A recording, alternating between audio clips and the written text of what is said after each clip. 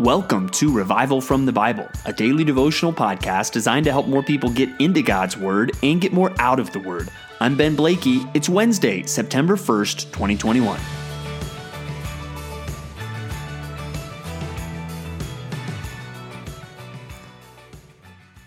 So, how are your investments looking right now? What's the latest with your portfolio? Things looking up? Are the things that you have invested your money in, are they paying off? And no doubt we have all been encouraged to invest in other things by other people. Maybe we've been told about a specific company or invited by friends or family to invest in a new business. Or you've been told, hey, you should really invest in gold or this other thing, or recently been told to invest in cryptocurrencies or things like that. We've all been told what to invest in, and usually it's with the promise this is going to pay off. Well, I want to give you the ultimate tip today, the best investment you could possibly make. And it's not really in money at all. It's investing in wisdom, seeking wisdom. And today we start the book of Proverbs here on Revival from the Bible as we look at chapters 1 through 3. And so when you think, what is a proverb? It's generally a kind of a short, almost catchy, pithy statement that expresses a common truth. And what we're going to see is really the first 9 chapters of Proverbs are more kind of extended. It's not just short sayings. And it really takes this tone of a father speaking to his son, trying to pass along wisdom to him. And then starting in chapter 10, and most of the rest of the book, it's not really extended sayings on particular topics. It really is kind of one verse at a time is a different proverb. But here in these first 9 chapters, we get a sense of a father speaking to the son, encouraging him to seek wisdom. Now, what is wisdom? I think in some ways it's best simply defined as just the skill of living life. You know, we think of different skills we might have. Maybe you have a skill in woodworking or a skill in the kitchen as a chef. Well, this is the skill of living life. And so it's not just knowledge, but it's really applying knowledge to life and to live life well, which for believers we know is going to be living life as God intends it. And that's really what he says as he starts. Well, what is wisdom? Where does it begin? And he says, the fear of the Lord is the beginning of knowledge. Fools despise wisdom and destruction. And later it will say the fear of the Lord is the beginning of wisdom. So wisdom cannot really exist apart from God. It has to begin with this idea that God is real, he is awesome, and he is watching everything that I do.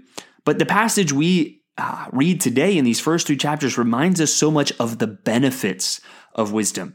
If you invest in wisdom, if you seek wisdom, the payoff will be better than any investment you've ever made.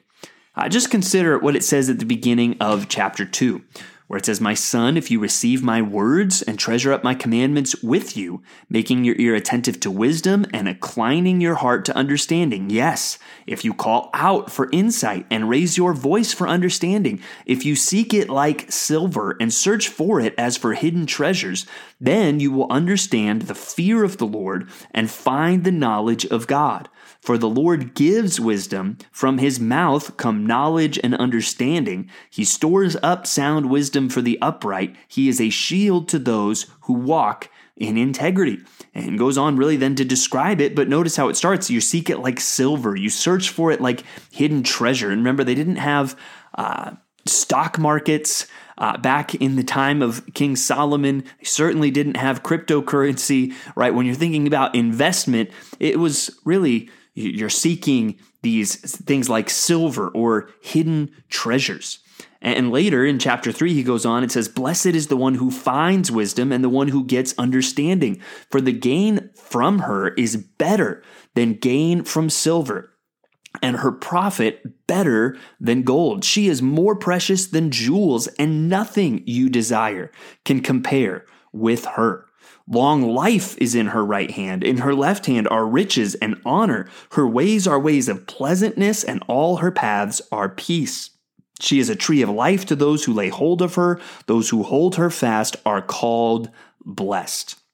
So as we think about all of these different things, what we want to see is the benefits of wisdom. And we want to realize that there's certain situations in life that money can't really help you out in, but wisdom will always be useful. So seek it. How can you seek it? Well, one thing I would obviously encourage you to do is to dig into the Bible every day. That's one of the reasons why we're doing this podcast, so we can find wisdom in the Word of God. And so we must seek the Word for wisdom. Another thing I would encourage you to do is pray for wisdom, especially when God tells us. Think of James 1:5. This should be a precious verse that you come back to in your prayers often, where God says, if any of you lacks wisdom, let him ask. And it straight up commands us to ask for wisdom with the promise that God will give wisdom. And hopefully you heard that in chapter 2, verse 6, where it says, for the Lord gives wisdom. From his mouth come knowledge and understanding. He stores up sound wisdom for the upright. It's like he's got this huge vault of wisdom that he is just waiting to unload on, notice there, the upright. And so there also, as we seek wisdom, we have to remember ultimately that's going to start from seeking God first, right? Not just the wise in the eyes of this world. It's really going to come from seeking God and his opinion. And I think part of that will be in seeking godly counsel. Is that something you do? And there's a difference between seeking counsel and seeking godly counsel. These are some of the things that you need to do to invest in wisdom. And you need to be wary of yourself. This is probably the most famous verse in what we read today, but Proverbs 3, starting in verse 5, it says, trust in the Lord with all your heart and do not lean on your own understanding. So part of the pursuit of wisdom, along with digging into God's word, asking for wisdom in prayer, seeking godly counsel, another part of it really is going to be the humility of having a healthy suspicion about yourself, right? That you're not just so self-assured and self-confident that you think you've got it all figured out. Humility is going to be linked with wisdom as well. So I hope these things encourage you to seek wisdom and that you do so with a faith that the dividends of wisdom are better than any investment you have ever made. And speaking of wisdom and investment, we see a very interesting story in Luke chapter 16 today, as we look at verses 1 through 13. And even in the English Standard Version, the heading over this passage is the parable of the dishonest manager. And what's interesting is this dishonest manager seems to be kind of applauded for something that he does by Jesus. And that makes us all scratch our heads saying, what is the point? And I don't think we need to get too far into the weeds of is Jesus condoning dishonesty. No, it's a parable. It's a story meant to make a point. And he's saying, hey, look at this guy. He was dishonest, and I don't think in any way Jesus is condoning that. He's saying this guy is using kind of shrewdness and worldly wisdom to make friends to benefit him now. Shouldn't you be using really shrewdness and godly wisdom and using your money now to make friends for eternity? That's the point of what's going on here. It's not saying, hey, be shrewd and con people. No, it's saying, hey, God's given you these financial resources. Use them in ways for eternity. Be wise in what you do. And it also, our passage today gives us the clear warning that money should not be our God. Money should not be what we're serving. As we're reminded in verse 13, no servant can serve two masters, for he will either hate the one and love the other, or he will be devoted to the one and despise the other. You cannot serve God and money. So as you think about that, remember, money should not have the hold on our hearts. We should be, hey, I'm willing to give that money. I'm willing to use that money for the sake of eternity. And maybe you can be challenged as you think through your own financial resources and saying, hey, am I just using all of this to invest in things for myself? Or am I using this to invest in the kingdom? Or even here, I think one of the things we should think is, not just, kind of giving to your church or something like that, but using your money to impact other people in ways that will open up doors to share the gospel, open up doors for you to speak the truth to them so that they might, as it says, welcome you into heavenly dwellings. So some things to think about there from Luke. Now let's go to 1 Timothy chapter 5, and here it talks a lot about the leaders in the church and how they should be honored, and also how it should be handled when there are problems. Look at verse 19. It says, "Do not admit a charge against an elder except on the evidence of 2 or 3 witnesses." And then it says, "As for those who persist in sin, rebuke them in the presence of all, so that the rest may stand in fear."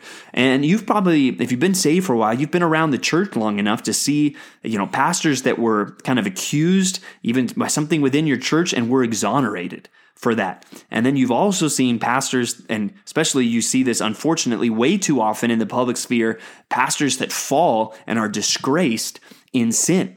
So both things are possible. People can be falsely accused, and people can be in secret sin that needs to be exposed.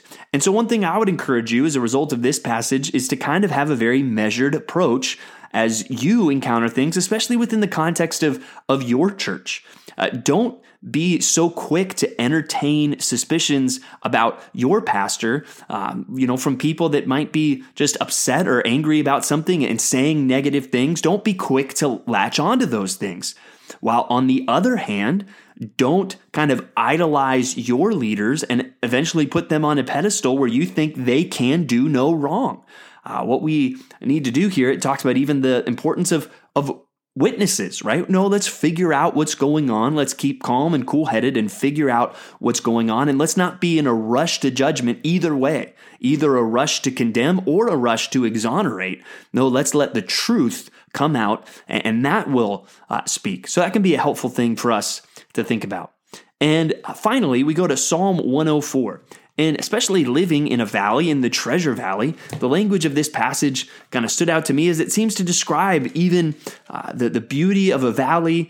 It talks about, the springs gushing forth in the valleys. They flow between the hills and all that God does to sustain the earth. And so I hope wherever you live, if you live in the Treasure Valley, you can look around today, even though the beauty of the Treasure Valley is definitely inhibited by some of the smokiness going on. But wherever you live, looking at the beauty of nature, what's the point of it? Well, we do have to go back to yesterday's reading and remind ourselves, "Bless the Lord, O my soul. O Lord my God, you are very great. You are clothed with splendor and majesty." That is what all of creation is pointing to. It's pointing to the glory of God. And this glorious God is telling you, hey, seek wisdom. Don't lean on your own understanding. Learn how to live like I've designed it and how life should be. So may we all seek to invest in wisdom today. Thanks for digging into God's Word with me today on Revival from the Bible. For more resources, check out revivalfromthebible.com. To learn more about Compass Bible Church Treasure Valley, go to compassbible.tv. The grace of our Lord Jesus Christ be with you.